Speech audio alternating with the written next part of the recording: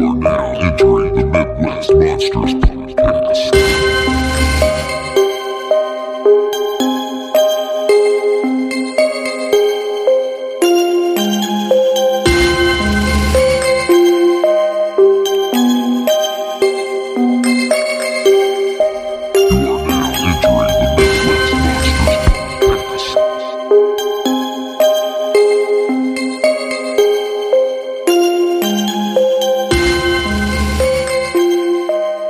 Good evening, friends. Welcome back to another episode of the Midwest Monsters Podcast. I am one of your hosts, Grizzly Abner, and I'm joined by Professor Wagstaff.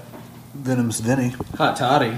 Good to be with you again, friends, as we dive into another edition of Dead End Sequels. What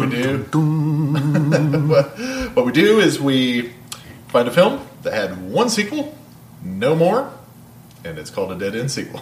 And so, this is our third one. Dummies. Yeah, I was going to say, we also frequently forget how many times we've done it, or we think we've only done it once, even if we've done it 8, and we all get tripped up on it. I think this all is of us. 3. I think this I is think 3. so. All right. Well, I'm Grizzly Abner, and I chose American Psycho Part 2. Professor here, and I picked The Return of Swamp Thing. Hey, everybody. Vinny here. I chose American Werewolf in Paris. And Hot Toddy, I picked Gremlins 2. All right. We're starting with my pick, American Psycho 2. Toddy. As you just told the listeners, our first title is American Psycho 2. I guess you did leave out All American Girl. Oh, I didn't know that. 2002, directed by Morgan J. Freeman, and starring Mila Kunis, William Shatner, and Robin Dunn. Well. This was this was my first viewing. Oh. Thank God. Yeah. I hoped you hadn't seen this and still picked it. First time viewing for me as well. First time. Unfortunately not the first time. Oh, man. Okay. You have no self-respect. I had to do the ordering for the video store, so I had to...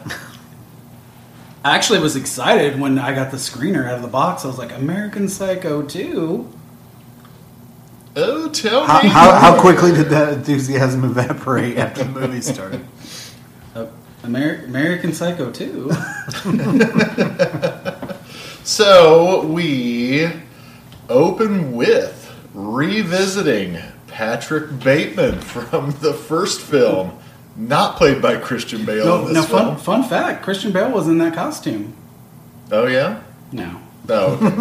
Liar. It'd be a lot cooler if he was. So, our main character, she's just a little girl, and she sees Patrick Bateman killing her babysitter. And so she decides that she's going to kill Patrick Bateman. She has killed the American Psycho. And now she takes up the mantle of American Psycho because now she's in college and she's studying behavioral sciences because she wants to go to the FBI and catch psychos, serial killers, right? And she really wants to become the TA for William Shatner's class. Wants to become the teaching assistant. Because it's a very prestigious position, and it's said that the students who get that job almost are always a shoo-in to go on to Quantico and be in the FBI. And let me tell you this, friends. She wants the position so badly, she's willing to kill for it. Didn't see that coming. Yeah. There it is. There's the setup. I'm saving all my final thoughts for one clump. Okay. Anybody? How do we feel about how do we feel about the premise of the movie? First 2 minutes in, and I'm not optimistic. And does anyone else feel like this movie completely undoes the ambiguity of the finish of the original movie? It is a disservice to the original. 100%. There is nothing about this movie that carries on. from the original. The original was just this insanely dark but funny masterpiece in a lot of ways, and this is just run of the mill nonsense and shits on it. Yeah, and shits on the first one. Now, does anybody else feel like this was another movie? I have the title of it. Yeah? Yeah. This was originally called The Girl Who Wouldn't Die. And then they said, let's just make it a sequel to that and tie it in with a couple things. That was originally what it was called. That feels like it. I'm generally not optimistic when I see the Lionsgate logo come up when I put something in. I mean, they did the first one. Yeah, you amateur. Tell me the track record. Anybody sit at this table when you have a Lionsgate come up? I was just trying to tease you because you got dunked on by Todd. I mean, it's 50-50. They even for just taking another movie, because some of the movies they've done this to, at least it's in canon. This makes zero. The fill is off. The dark humor of this movie is just stupid because it just didn't work. This feels more like a Mean Girl sequel than it does American Psycho. And yeah, the original, you don't even know if he's the killer or not. And this is going to be weird to say, but I don't know if American Psycho ever needed a sequel. No, the answer is a resounding no. No. Yeah, any uncertainty is cleared up with.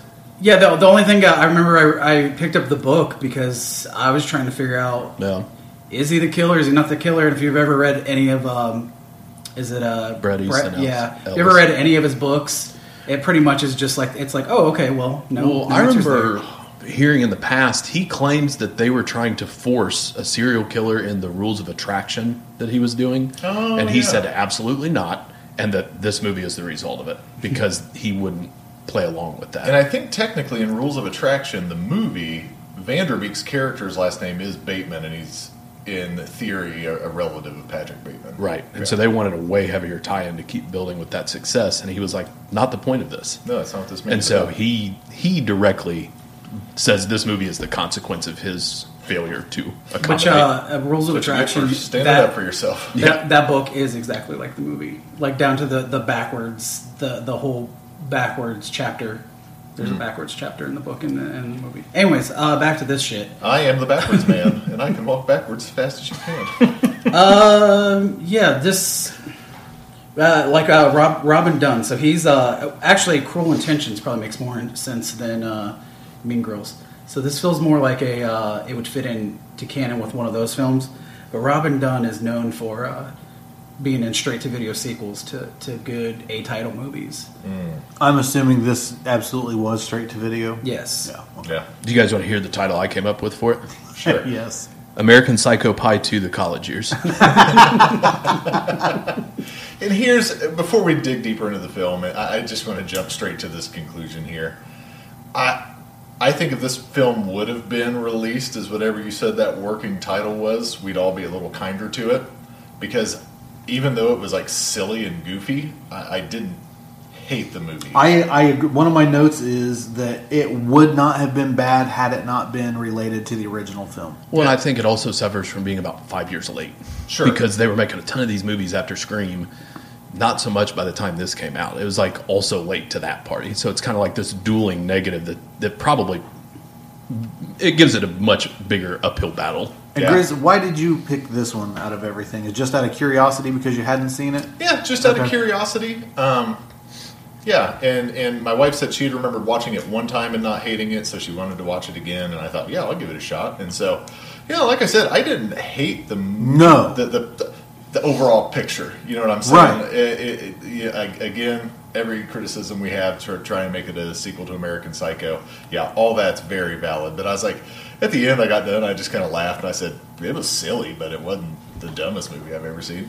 Well, the weird thing is Mila Kunis was pretty popular at this point because of that 70s show. If they would have just called it All American Girl or like All American Psycho, or just if they would have done the different title, it would have been more enjoyable. Because I like movies like this, like Dead Man on Campus. And, I think the disservice too is they changed a lot of this after the fact. So I think like William Shatner signed up for this for a different movie that he filmed. Yeah. And that they changed a lot of that around towards the back end of it because he wasn't just taking anything at that point. No. He was okay. No. He didn't need movies like this. Yeah. And so I was excited when I saw Bill Shatner's. in yeah, I this think movie. that I think from what I've learned, they changed a lot of this late in the game, and this Yeah. wasn't the movie that they thought they shot. Which, It was weird that's for me. Bullshit. to try to get used to hearing Captain Kirk say "fuck." Yeah, and he plays his role well. He does. He Right. really does. Yeah, for sure. So it's not the worst movie I've ever seen by a long shot. They start off on the wrong foot, and they already leave a bad taste in your mouth going into it by making it an American Psycho movie. I think that if it didn't have that attached to it, I think it would have been received probably a lot better. I know they were banking on name recognition, but I think it may have performed better without that on it, to be honest. Not everybody was a love. I saw American Psycho at the movies, and it was 6 people in the whole thing. Most people were walking out. People were not a fan of American Psycho when it came out. Yeah. So it probably it's not like it was like the biggest movie of the year or anything. Like it probably would have been stronger because I think even at this point in 2002, most people were probably like, "What the hell is American Psycho?" Yeah, that one probably weren't ready for his humor. Yeah. I think it's picked up a lot of steam over the years since then. Oh, for sure. Fun fact though, Rules of Attraction also had people walk out of it too. Oh, I believe the it. scene where they're jumping on the bed to George Michael. Before we jump into the rest of the movie, I just wanted to mention a quote that I thought was interesting. Kunis had said, she attempted to stop production of American Psycho 3, saying in an interview, "Please, somebody stop this, write a petition. When I did the second one, I didn't know it would be American Psycho 2. It was supposed to be a different project, and it was re-edited, but oh." Wow. Wow. Yeah, that's got to be frustrating. Yeah, for sure. For sure. Well, so just going over some of the kills here, and I think this is the charm of the movie, is that the kills are silly intentionally. Like the film never takes itself too seriously, which is why it would have worked as a different film. That's a common theme of all movies on this episode in a lot of ways. Right. So you've got, we started out by she's putting this lady's cat in the microwave, and I was like, oh no, no, don't start with this. Yeah. Let's start here. And then she kills the administrator who told her she probably didn't have a chance to get the TA position. And it just sets the stage right away. I can't see that girl without thinking of like, oh, Horsey scared me too. Because she's totally the chick from Scary Movie. Yeah, yeah. And then when she's going to hook up with that dude, it comes over and she's got plastic down on the bed to kill him, and he's like, "Ugh, what is this, a piss sheet?" And then they almost got me when she chokes him to death with a condom. I was like, we're getting a little too silly here, but it was funny.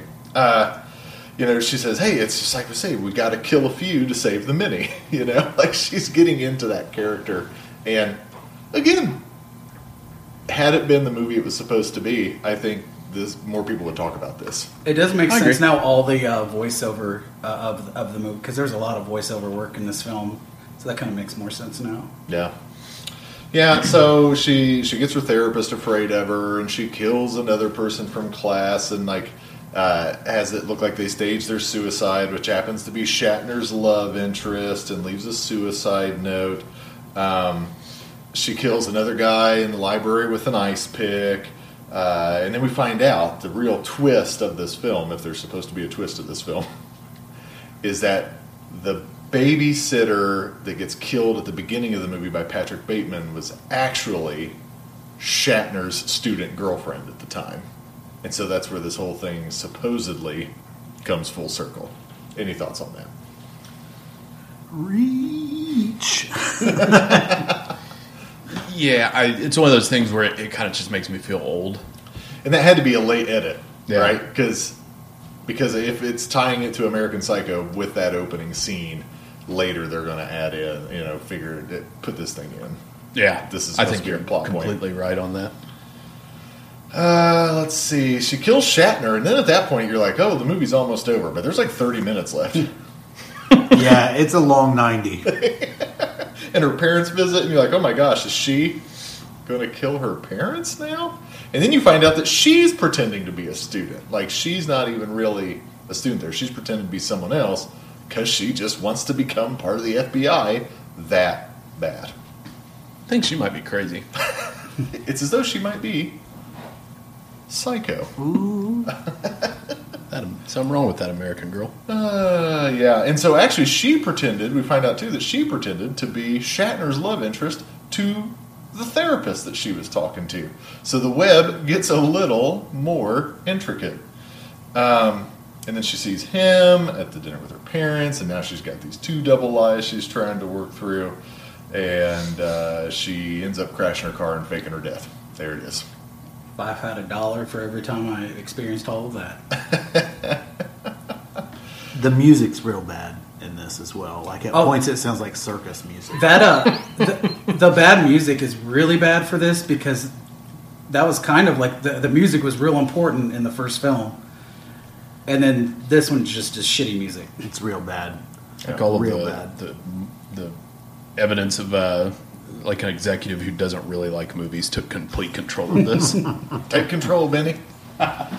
And so then, of course, we find her come out later. She's at Quantico. She's at the FBI Academy, and the therapist has written a book about her, and she pops up and has him sign the book, and there it is. Yeah, as she's now posing as one of the characters you saw earlier in the movie that's dead. Now she's her, and this guy who wrote it is got a look of confusion on his face. What? You can't be. Which is crazy because I fully expected that she was dead from the onset. So there it is, American Psycho 2. If you're a hardcore fan... If you're a hardcore fan of American Psycho, stay away from it. Yeah, no, but if you're a hardcore fan of the genre, you may want to check it out. And just pretend it's called All American Girl. Yeah. Just leave out. Or American Psycho Pie 2, The College Years. Yes, exactly. Like I said, I didn't hate this movie. I hate that it's American Psycho 2. Yes. But I really would have liked to have seen what this movie was supposed to be. Yeah. Yeah, I'll agree with that because it's not terrible. It just, like I say, it leaves a bad taste in your mouth because it's trying to be the sequel to something that you enjoyed, and then within the first 2 minutes have completely shit on the ending of that original movie. Well, and you think, too, if they would have stuck to the original plan of letting this be a vehicle for her as a young star and making her the showcase, then you look at the success of Black Swan, this thing would have sold even more units later. Yeah. But it doesn't because everybody avoids it because you just know it's bad based on the type. I would say even probably the basic premise and like the opening and stuff probably was the original film. They just, as soon as they say that that's Patrick Bateman, it just takes you out of it.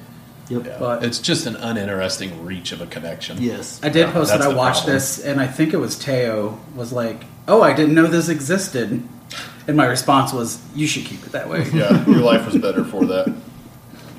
All right. But hey, so, it's checked off the list. yeah, let's go from an American Psycho to an American Werewolf. All right, so as he already said half the title, An American Werewolf in Paris, 1997, directed by Anthony Waller and starring Thomas Everett Scott, Julie Delby, and Julie Bowen. American Werewolf 2. There you go. So, I picked this one. I picked this one because I've only seen it once, back in probably 1997. I have not watched it since. I thought, I'll watch it again. It's not a movie I particularly enjoyed when I watched it, but it's something that I think would make for an interesting conversation either way. Not that I think anybody will like it. After just straight up front, after watching it a second time, I still don't like it. Don't speak too soon. We got a German Blu-ray laying on the table. Yeah, these boys are going to have a triple threat match in my backyard for this. What is everybody else's experience with this movie? I watched this. I watched this when it first came out, like so probably on video, and I remember liking it. It did get a theatrical release, didn't it? Yeah, no, it was a theatrical release. I didn't see it in the theater. No, Yeah, I I- did myself. I don't remember seeing it in the theater. I definitely remember we got This is crazy. I saw a movie in the theater that Todd didn't. And then this was a Disney movie, so Disney always had the best POP kits because it had 10 screeners, and then so that was one of them. I remember I really liked Thomas Everett Scott. I remember enjoying this movie. And then as I was watching it for this, I was like, what the fuck were you thinking? Also, as I was trying to remember the last time I watched this, too, because I've seen it a few times. I don't know if I've watched this movie past the 90s. It's fair. This is my second viewing. I like everybody at the table. I'm assuming I loved the first one growing Yes. up over Yes. the years. It was one of my favorite movies. I was ecstatic that in my youth I got to go see a sequel, that I got to go be a part of the next installment. And even at a young age, I thought it was butt. Like when it came out, I just thought it was so disappointing. And the thing is I feel like a lot of times when we go back and watch some of these movies, especially from the mid to late 90s, where we make concessions for CG, this doesn't get a pass because it looked bad then. Yeah. And I can remember thinking Yeah. that. Like worse than most of the stuff back then. But the soundtrack, I loved. I remember that being a big deal when this came out. Got was that the Bush soundtrack. song on Yep. there. And Mouth. all these different remixes of those bands. I remember that being a bigger deal than the movie with most of the people I knew. And I think that song never made it to one of their albums, and it was like a pretty popular song of theirs, and it was only on this soundtrack. Yep. Yeah. My first full viewing, I remember watching part of this on Stars, like when I was in high school, and like just casually being like, "Oh, okay, yeah, that's tight." Because I remember him bungee jumping off the Eiffel Tower, and then I'm like, "Well, I didn't get very far, did I?" Yeah, so I was partially thrilled to revisit this, to give it a shot for the whole first time, and that enthusiasm has left me. I'm always down for a werewolf movie, even if it's bad. Yeah. So, All right. This is going to be very brief. yes, So, college age buddies, 3 of them together on a trip in Europe. They're daredevils, guys.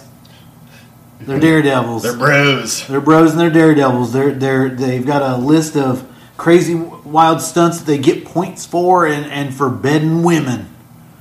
So we end up on the Eiffel Tower. They sneak onto the Eiffel Tower. Which I'm sure has just the loosest security in the world. And the one guy they were ribbing for not being a slut, for not going around and banging everybody. He's selective. They think he's trying to make up for that because he's fixing his rig up. He's about to jump off the Eiffel Tower with a bungee cord. So then they notice as they're standing there, oh shit, somebody's coming. And this woman walks up, this young woman. And she's getting ready to jump. Which Parisians don't do. And Whatever. He tries to talk her out of it. And she jumps. And instinctively, without even thinking, he jumps after her. But wait, Oh, this is the dumbest shit. his rig is not secured to anything, so his 2 buddies grab it. A loose bungee cord. And I'm sorry to talk like the dad on Alf, but this is ridiculous. and how I don't understand how old boy jumps after she has jumped And catches her. and falls faster somehow. He's heavier, and it's science and gravity. okay.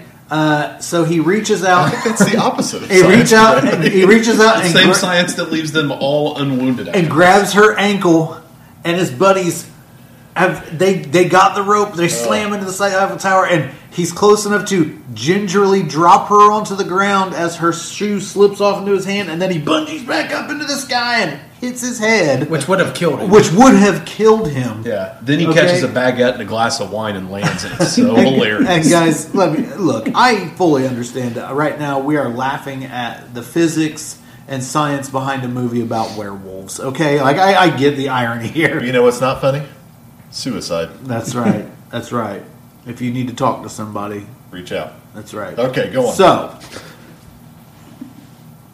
he wakes up in the hospital with the poor man's Anthony Kiedis and his other friend over the top of him, and it's Cinderella, guys. It's just a whack Cinderella. Yes. He's got her shoe, blah blah blah. Well, as luck would have it. One of his friends is like, hey, we need a montage with Smash Mouth. As luck would have it, he says, "Did you guys get the note?" And they're like, "What note?" He says, "The suicide note. Maybe we can figure out who she is." So it is a montage with Smash Mouth of them running around Paris. Was it Walking on the Sun? Yes, Yeah. I wish it was All-Star. trying to find the suicide note. But while they're gone, as luck would have it, the girl is a nurse at the hospital our American is in. The same one. What? So he goes to chase after her. She's carrying a human heart in a Ziploc bag. Things are weird. And right as she's getting I've ready to got come back to him, a door swings open from a doctor and knocks him unconscious, as luck would have it. Which would then kill him if that first crash, the first hit didn't. So let's move it along a little bit here. Long story short, he figures out who she is, where she lives. He goes to her house. She agrees to meet him. Things are odd when she meets him. There's red all over her hands. She says, "Oh no, I'm You've painting. got red on you. I'm painting. I'm remodeling." So anyway, she meets the guy. There's a scene in the restaurant where he steals from Coneheads and uses a rubber as chewing gum and blows a bubble Every with it. 90s second- trope is in this movie. Our second condom reference in this Yeah, what's episode. up with that? That's what these films have connected. Todd is getting so horny for that steel book. Yeah, he is. today. It's like, is this the one where the guy humps a So, pie? so the American shitheads get duped into going to this secret party. Oh, so they saw a flyer for a secret club. That never happens in the 90s either. No, never. So they go for this rave. To the dumpiest rave Yeah, you've yeah, ever been yeah. to. Which typically will have like industrial goth rock playing. Meanwhile, poor man's Anthony Kiedis discovers a basement where our female lead is in a jail cell. So he goes in and she's like, "Oh, get the fuck out of here!" And he's like, "What? You don't want out?" And he's like, "So and so, they're at this party." She's like, "No, not that party. Let me out of here." So he gets out. She decks him, throws him in, and locks him in the cage instead, and goes because. Dun, dun, dun, our other two Americans are in a den of werewolves. So she goes, she gets inside, and you're starting to get the hints more and more from ridiculous shows of strength. Something's not right with this girl. And as she frees her man and starts to get him to run away, you see it happen. She turns into a werewolf. She's part computer. So, I really don't want to go into any more detail. Guys, where are you at on this movie right now? Yeah, let's just let's try and shore it up here. I'm going to sing the Bush song when we are done with your summary, so it's whatever. Yeah, Still but. not good. Here's where the real disappointment sets in, is when she transforms. Because, and this is everybody's gripe with this, I think everybody at this table loves An American Werewolf in London. Yeah, And yeah. I think we can all agree that is a werewolf transformation in that movie that has still not been topped best. to this day. Special effects were such an enormous part of what An American Werewolf in London is. To then turn to this transformation in this movie, that the CGI is awful. And I mean, we're in an era of Jurassic Park at this point. That's the kind of shit that's out there that you can do with CGI. And we get this shit that Who Framed Roger Rabbit did a better job of marrying reality Sure. and animation together in a believable way than this does. And this clearly has money. I mean, It's- it's not because it's got limitations. They're Maybe just they lazy. should have spent less money on the soundtrack. Yeah. And a little more money on the effects, because this CGI is awful. It looks like animation thrown into the real world. It's so bad, and that, I think, immediately to anybody who's a fan of the original film, you are, because the writing is not awful on this, but this, I think, immediately sours anybody who's a fan of the original. Yeah. Yeah, 'cause you're watching that and you're thinking, they spent money on Smash Mouth. Yes.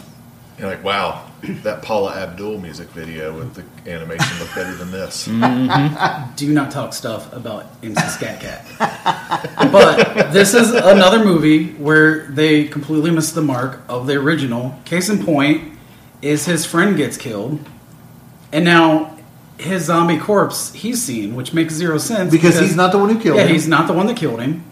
And the chick from Modern Family was annoying AF. Isn't she? and stupid. Was she the love interest from Happy Gilmore? Yes. Okay. She went from Happy Gilmore to this. Oof. Stupid. But This is the Weinstein Company. This is right after Scream.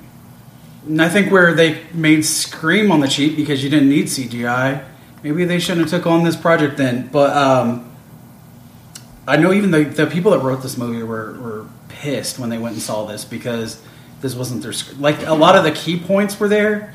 Because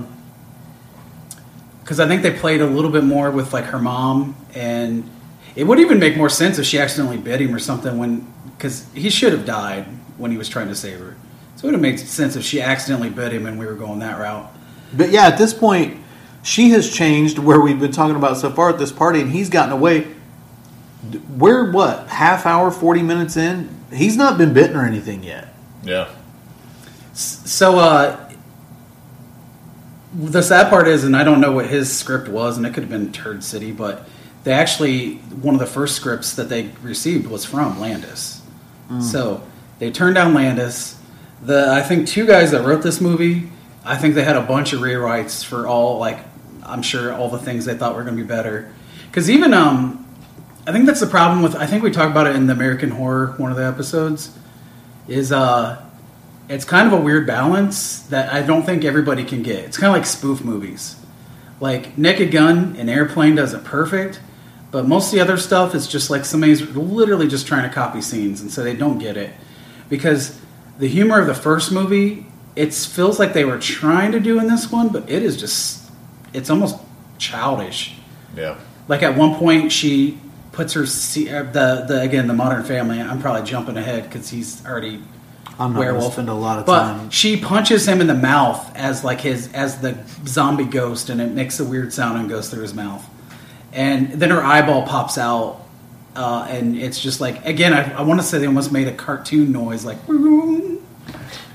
Yeah, tonally, this never touches anything from Nothing. from the Highlight original. for me is the paraplegic werewolf, and you don't really. Double amputee. I don't know if do you get to see her mom full on, but her mom was probably the coolest thing. The whole best movie. looking thing, special effect wise, in the movie. Yeah, her corpse mom. Yeah.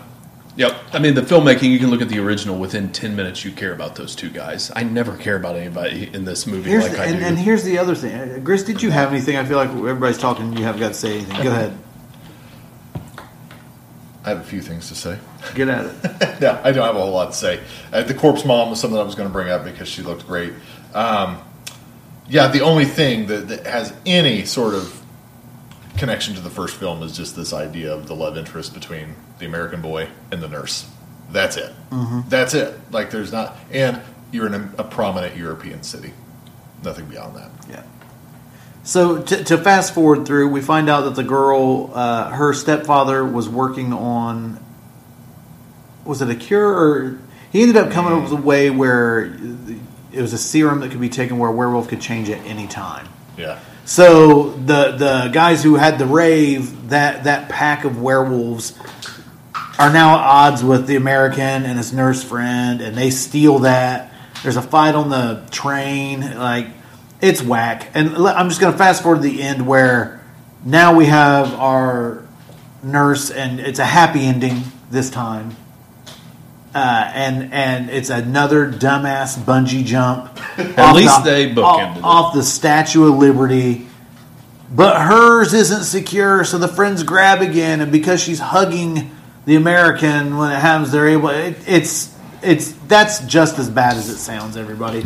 So basically, now that I've hit the points, the beauty of Landis's movie... When we meet our characters in that movie and when our attack happens is one of the most terrifying moments of cinema in my mind. Of them being chased through the moors and the attack. This movie never has that. I think the opening scene is kind of neat in this movie, where the guy comes up out of the manhole and he's being chased, and it was a great cold open. And it's got that orchestra playing, so they marry those two. That cinematically and visually and everything that is done very well. I don't ever have a feeling of fear. It's more of an action movie sequence to me. It doesn't elicit any real emotion. but it's shot well and it's an effective opening. I don't think that the writing is particularly bad, other than dumb shit like having them do bungee jumps off of the Eiffel Tower. Like, other than that, I don't think the dialogue's bad, and I don't necessarily think the plot's bad. This almost feels like a Howling movie, like a Howling sequel. It probably would have felt a little better in that series, and God knows that series couldn't have gotten any worse in parts. But yeah, all in all, I'm still extremely underwhelmed by this film. I don't know that I'll ever watch it again. I'll probably give it another quarter of a century. Check it out.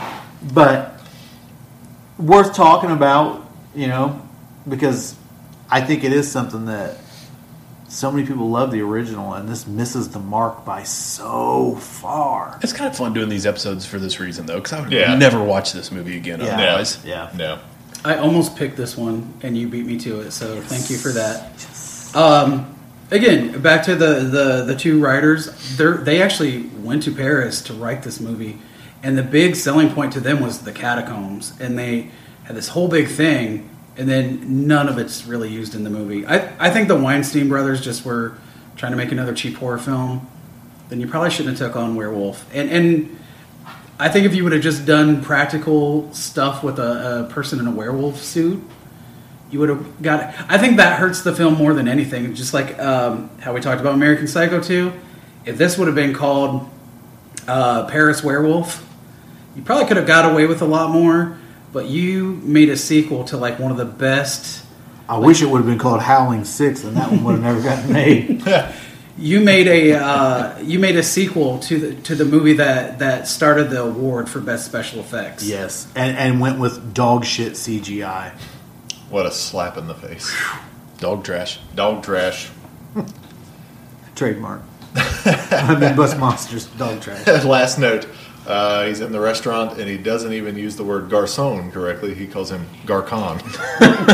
So my last note was that this movie was actually made to supplement the soundtrack.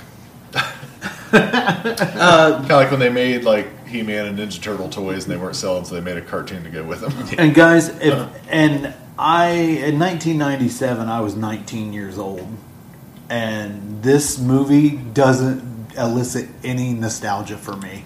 For that era with the music or anything, because the music they've got on there, I'm like, ugh, this is a shit I thought was cornball when I was 19. Shut up.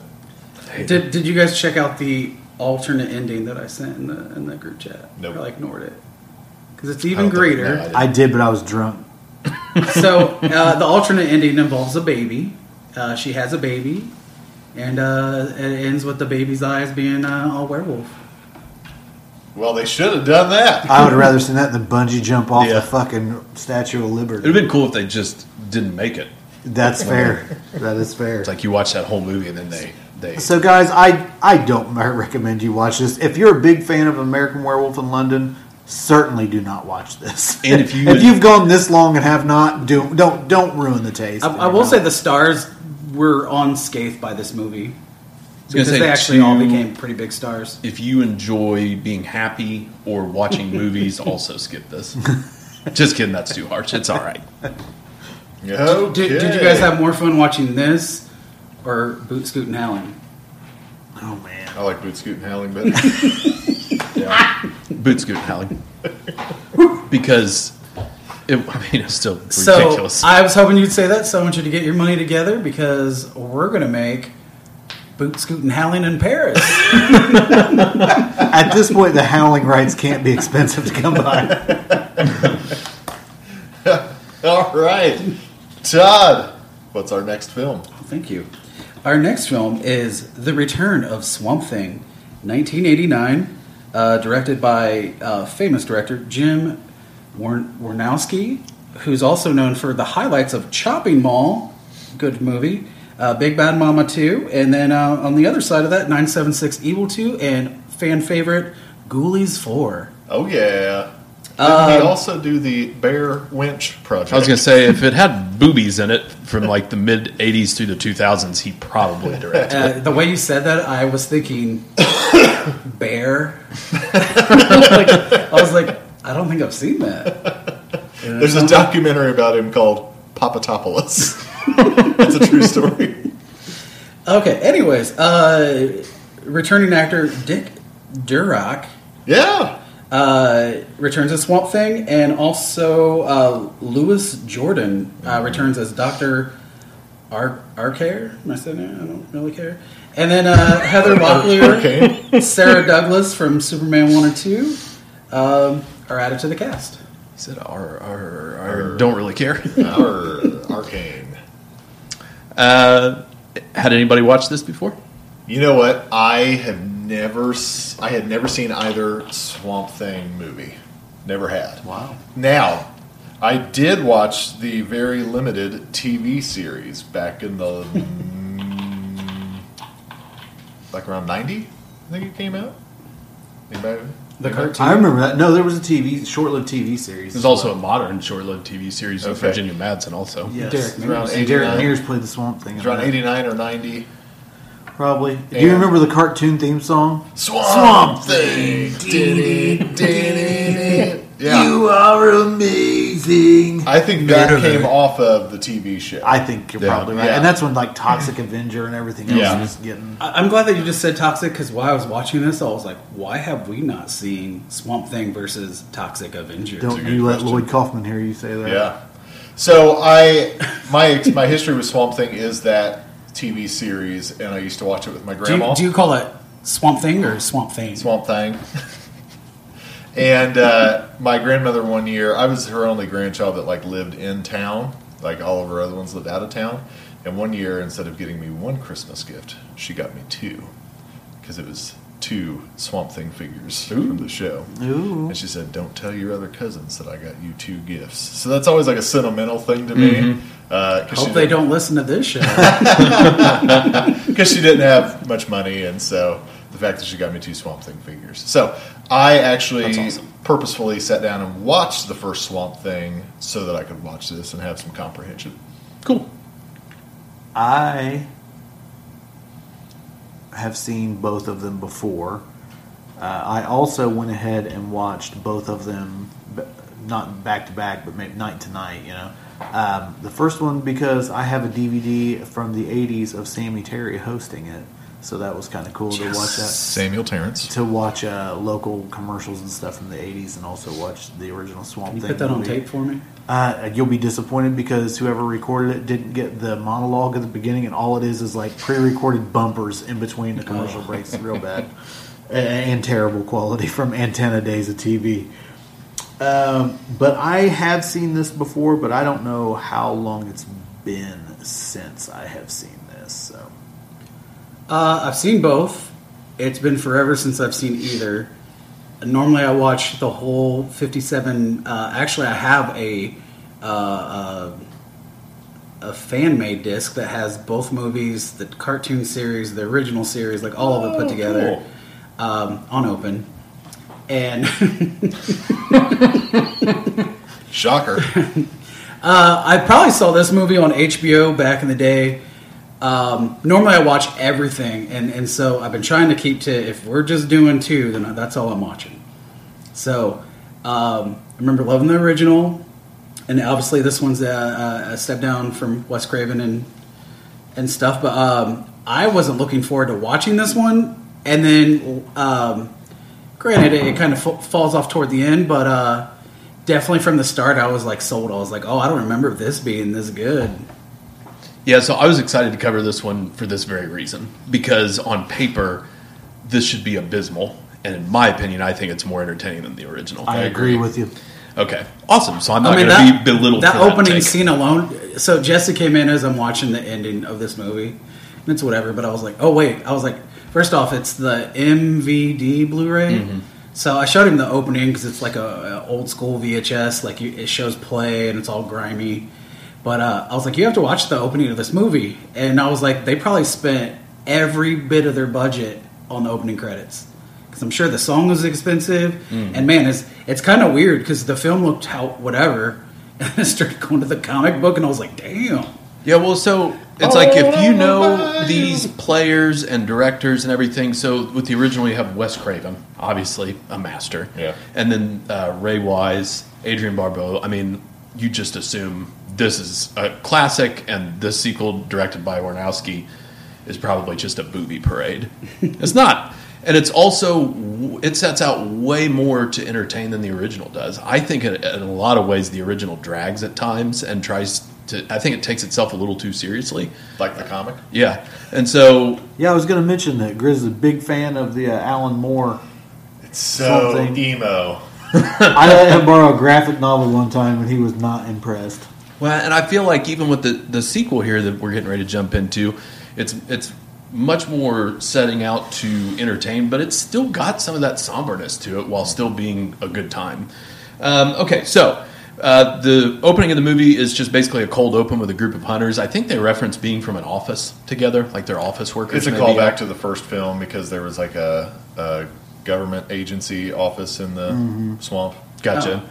I thought it was a callback to Friday 6, and they were playing paintball. So we go Never leave home through without it. a nice way to introduce not only our setting, but kind of the tone for the movie. We've got the group of hunters out there, and they ultimately are waiting around in the swamp, and they have an insane creature come out with like this huge snout on it that does not look like it's from this planet. And they deal with that showing up and kind of in the way that you'd expect a group being attacked. But Swamp Thing comes up, saves the day, and we kind of lean heavily into the superhero tropes, even with the way he talks. And he says, they call me Swamp Thing, and it's just a really standard open with that. It's not really tied directly into the plot that we're going to jump into, but it goes straight into Creedence Clearwater Revival, Born on the Bayou, with the comic strip. And I'm sorry, but it's awesome. Yeah, it's awesome. That first 10 minutes is better than the entire first movie. I agree. Like, it's so much fun, and it's honestly, the quality is so much better than I think anything I ever saw that director do. On Swamp Thing is so much better than the original movie. Yeah, it's crazy to think, like, that Warnowski was given that kind of money in this property and stayed on it. Like, he didn't get too ridiculous. This was made for $4 million. So... we've got that great opening. The credits, it really sets the tone that like this is going to be fun, and like he said, it's already more entertaining and fun than anything in the first movie, which I'm sure some listeners would disagree with. I understand, like there's some great talent there, but then we jump over to our kind of, and fair warning, there's a lot of cliches in here. They lean heavily into them on purpose. We've got Heather Locklear playing Abigail Arcane living in L.A. She's obsessed with her plants and therapy and her sign and all of the things that you would kind of hear out of these Vapid Valley girls from the late 80s in Los Angeles. And then she immediately, I had to rewind it because I felt like I missed something. She jumps immediately into heading back home and even in conversation, jumps immediately into heading back to confront her stepfather on the death of her mother. And she wasn't even a part of a funeral for it, doesn't understand what happened, and so we send her back there. So again, these are the things, like with this, I don't need a lot of details for the plot in a movie called The Return of Swamp Thing. This is what I love about it. We don't even quite hit the 90-minute mark because we don't waste time on this stuff. Yeah. We literally have her jump straight into that. We're introduced to her character, and within 2 minutes, we're already getting her back to that setting. Yep. We've got the same doctor, played by the same guy, who, by the way, has quite an accomplished career. He must have enjoyed doing these. But he returns as the villain from the original. And then as we get down in our setting, we really kind of lean into some of the cliche archetypes. We've got like the hillbilly sheriff. Yeah. The two guys a little bit later in the movie that are out there talking about not having been around a woman and their accents and just kind of, pushing really heavily into it. But then we also have a duo of youngsters that are one of my favorite things about this movie. Worth the price of admission. And when I was watching it, I thought, Robert's going to like that little boy. And if he doesn't, I'm quitting the podcast. So our kids are Daryl and Omar. And they're ridiculous. The kids, when that kid starts talking, I thought they were using Tangina. Yeah. And then as it kept talking, I was like, when I listen to the show, that's what my radio voice sounds like to me. What do you mean there's a password? Oh, man, come on, I'm soaking wet. Now, tell the truth. Was that you as a kid, or did you know any kids exactly like him? No, I knew kids exactly like him. That was not me, but that's why I loved it so much, because every hillbilly group of kids had that kid. Well, and like especially you and I, Grizz, we're right around that age from when this came out. Yeah. And so I love, for one, that when he does finally pop the door open and trick the kid into trying to bash the door down, and he runs in and does the somersault into the chair, you can tell that they probably have went over this 60 times with this child trying to get it right. And he gets into the chair, doesn't roll, and then forces himself like it's all one continuous motion. It's just all very charming with their relationship. He's a little chubby redheaded kid too, by the way. Yes. For those of you listening. And so they pop out. They crack open the sodas in the montage. You know, they got their colas. They got their stack of nudie magazines, MTV on the TV. Like, we were all doing this kind of stuff with our friends, this in some capacity in the late '80s. Yeah. And so it's a great setup there and kind of a distraction from what the rest of the movie is. But then from there, we basically have two main points of narrative, which is that the villain is continuing on from the original, and he is basically combining genes from swamp creatures and humans, which is kind of creating this race of monsters. I think they call them the Unmen. Mm-hmm. And then we also develop a romantic relationship with our main character and Abigail once she's down there. She encounters them fleeing from the doctor because she comes home and confronts the stepfather, which really doesn't materialize anything other than what you'd expect. And from there, it's all pretty predictable, but it also remains very servicing for entertainment's sake. Yeah. Any thoughts on the initial layout of the movie? Yeah, you covered it all pretty well. I would just say those genetic mutations, some of them are really pretty cool. Yeah. I really like the dude with like the elephant head. Yeah. But yeah, I really like the time that we spend in the lab with all the weird scientists and the different creatures that they've made. They're like, no more bugs. We already have enough bug men. Like, right. It never takes itself too seriously, but it's well done. There is a fun little bonus feature with the kids where they did a couple of PSAs with Swamp Thing and the kids, which is good times. I would also like to bring up that Dick Durock, who plays the Swamp Thing, Dick Durock was in over 80 films. There's one particular favorite for me. Dick Durock was in a shitload of TV series, including an appearance as a guard. Star Trek for Jason McCullough. You're welcome. The one I'm most familiar with is from the Incredible Hulk TV series. Dick Durock played the other monster the only other monster he encountered in the whole series. He played Del Fry's monster and had a fight with Lou Ferrigno's Hulk. And he was also born in South Bend, Indiana. Did not know that. Well, he was in the pie eating contest in Stand By Me. He's one of the guys going up against Lardass. Nice. Which is relatively close. It's cool to see guys like him get to step out in front of the camera more. What's funny to me is he got all these big man monster roles, and he was 6'6", which is big. But now, people playing monsters in movies, seems like everybody else is like kind of pushing 7 feet now. Just how gradually the population just keeps getting taller. Yeah. It's almost we're 10 years away from the next brew of monsters. They're all going to be 3 feet.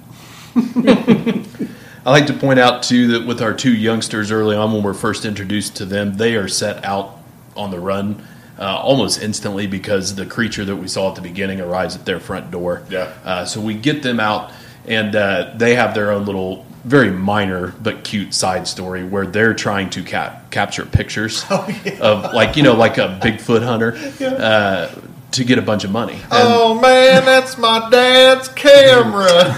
They're talking about what they're going to do with their money when they get it. And it's, again, I can't echo enough. They don't do it too much. There's just enough of those kids to keep it the perfect balance.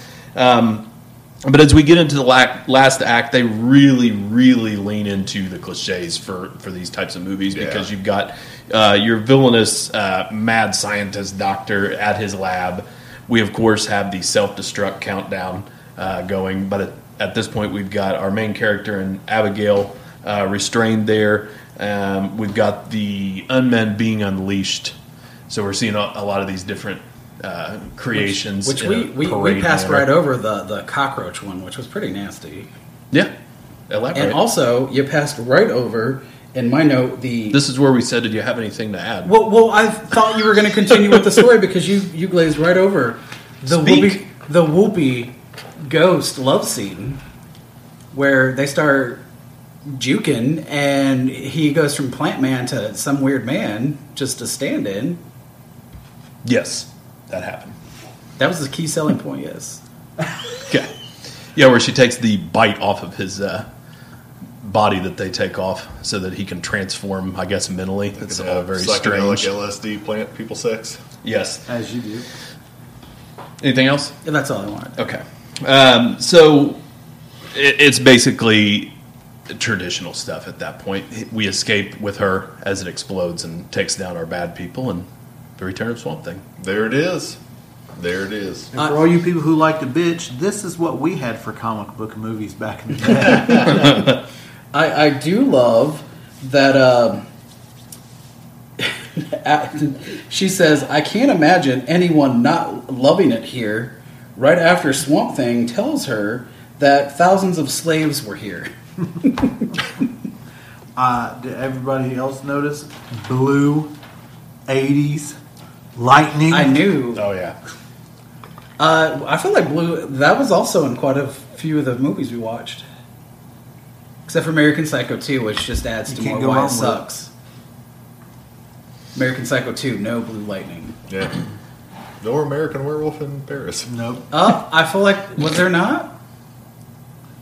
I feel like I saw blue lightning. Maybe I wanted blue lightning. From that You're movie. probably wishing it into the movie so it'd be something you liked about it. So there'd be something entertaining. Yeah. Okay. Yeah. It's a fun movie, Return to Swamp Thing. It's better than you'd expect. Yeah. It Yes, is. It absolutely. absolutely is. And Todd, to answer you, the reason why we haven't seen Toxie versus Swamp Thing is because Lloyd Kaufman ain't affording to go into business with Warner Brothers, Yeah. who owns Swamp Thing. Do they own Swamp Thing? Yeah, it's, I mean, it's a do DC now. Comics character. Yeah, what was the most That was recent- before then, though. What was that movie they made in the early 2000s? Was it like Man Thing? But it was actually Man Thing was from Marvel. Marvel, that's a Marvel comic The character. Man Thing was Lionsgate. Oh, good. It's terrible. Yep, it is. Going back to that old formula, 9 times out of 10, if it says Lionsgate, it's crap. All right. Well, any other thoughts about Return of the Swamp Thing? No, I recommend watching it. though. Yeah. Yes. Absolutely. It's fun. If you like fun, watch this movie. If you don't like fun, shut up, nerd.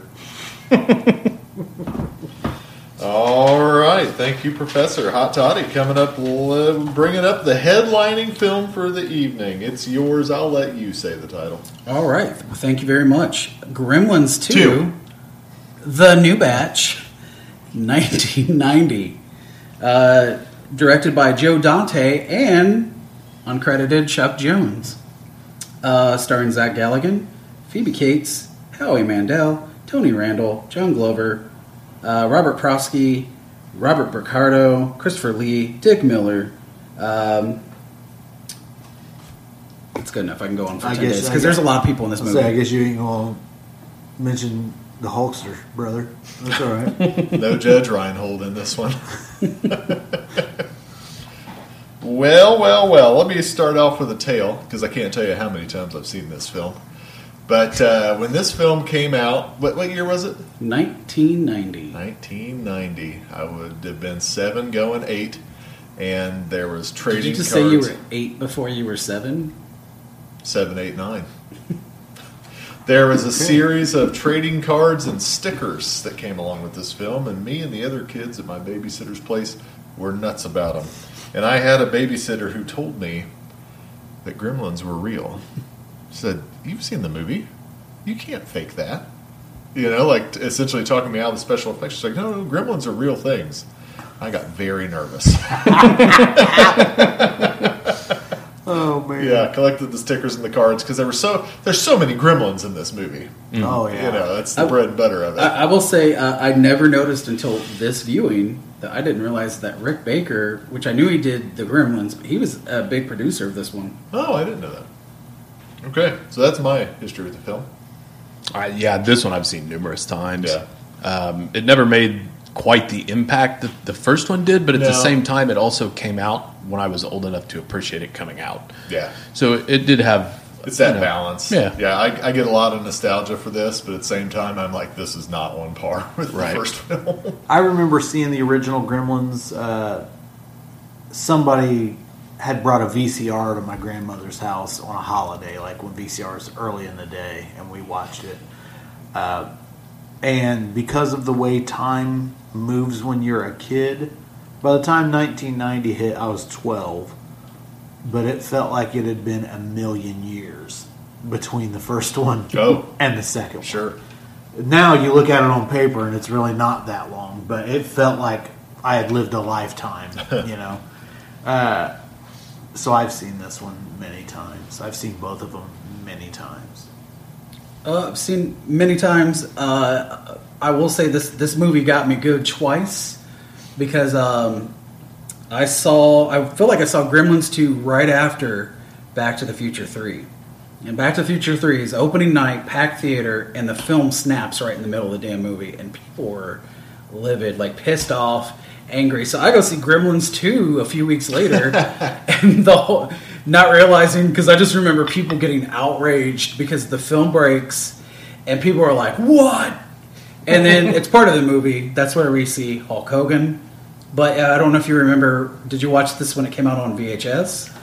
I can't remember if I saw this in the theater or not.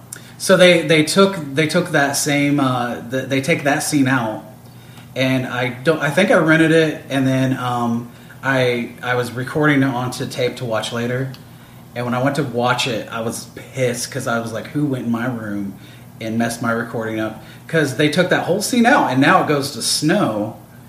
And so I just thought somebody messed my recording of it up. But they got me good both times. John Wayne is who's in the home video version. So it's a bunch of... they show up on one of the Western movies, and John Wayne is shooting Gremlins. So good times. Got me good both times. I will say, as much as I've complained that it's not in canon, that Gremlins 2 is crazy for a sequel, which Joe Dante... I don't think he wanted to do part 2 at all. And I think he did... somebody told me that the new Matrix movie was like they were comparing it to Gremlins. I'm like, yeah, but Gremlins 2 was good. The new Matrix movie sucks. Because like it's like, oh, we're going to make it without you. So in spite of it, they do this weird meta movie with Matrix. Gremlins 2 was like awesome because they had all these different... They could have phoned it in and did the same movie. They had all these different crazy gremlins. Plus Christopher Lee was like kind of behind a lot of the crazy gremlins. You got a Professor Gremlin, a Gargoyle Gremlin, a Flasher Gremlin that comes back, a sexy Gremlin, a legal Gremlin, a vegetable Gremlin. You get Slayer's Angel of Death playing in this film. I was gonna say, you get Phantom of the Opera. Yeah. Here's the thing with this movie there's not many like it. From start to finish, it's all Easter eggs, nods, winks yeah. at the camera, like so much so that if we tried to cover it on here, it would take it'd take the length of the movie. It's Yeah. non-stop. Dante he's like an encyclopedia. If you Yeah. ever listen to his podcast, The Movies That Made Me, he remembers everything about film. And so from start to finish, there are guides online for this movie if you're interested that literally will break down to the second what you're seeing on screen. Wow. That he's referencing. There's that much. I But feel- it never relies on it. When you watch it, you can just watch it as a movie and not know any of that stuff, and it's fine. I feel like I have to do this for Jason the McRib McCullough. This movie also stars Robert Picardo, who famously played the emergency medical hologram on Star Trek Voyager, otherwise known as the Doctor. And wasn't he also in The Howling? Oh yeah, he my was. dad's still trying Yes, to fix he his was. brain after I melded it when I told him that the gym teacher from Wonder the Wonder Years. Years was also Eddie Quist in The Howling. But that's also a Howling connection because The Howling is chock Dante. full of references Which- from yes. Dante. Which Dante is very.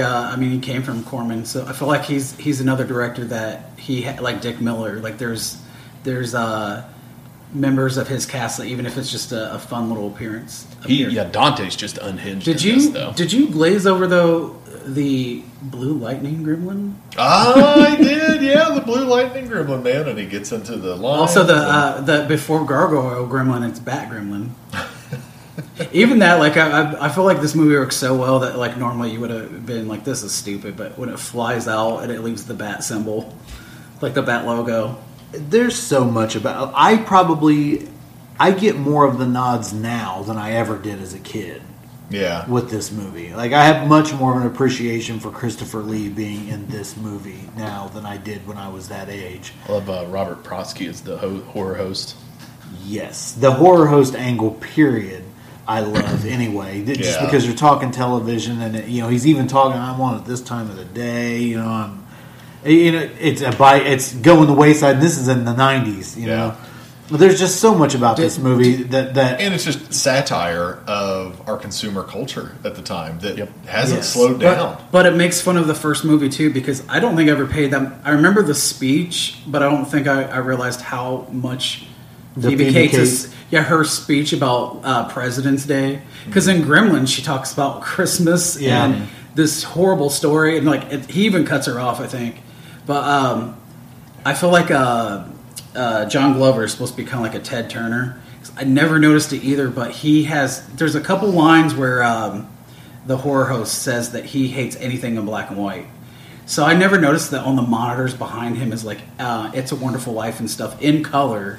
Like, so there's stuff that I probably never noticed that I noticed on this viewing alone. So Is John Glover the guy that runs the building? Yeah. He's literally playing the same character from Scrooged.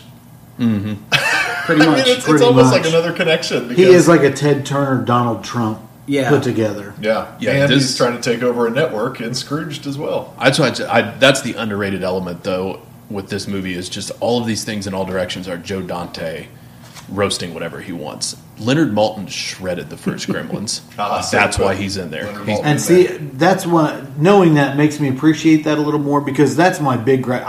I grew tired of the break the fourth wall in this movie. Yeah. That's really my only gripe about it.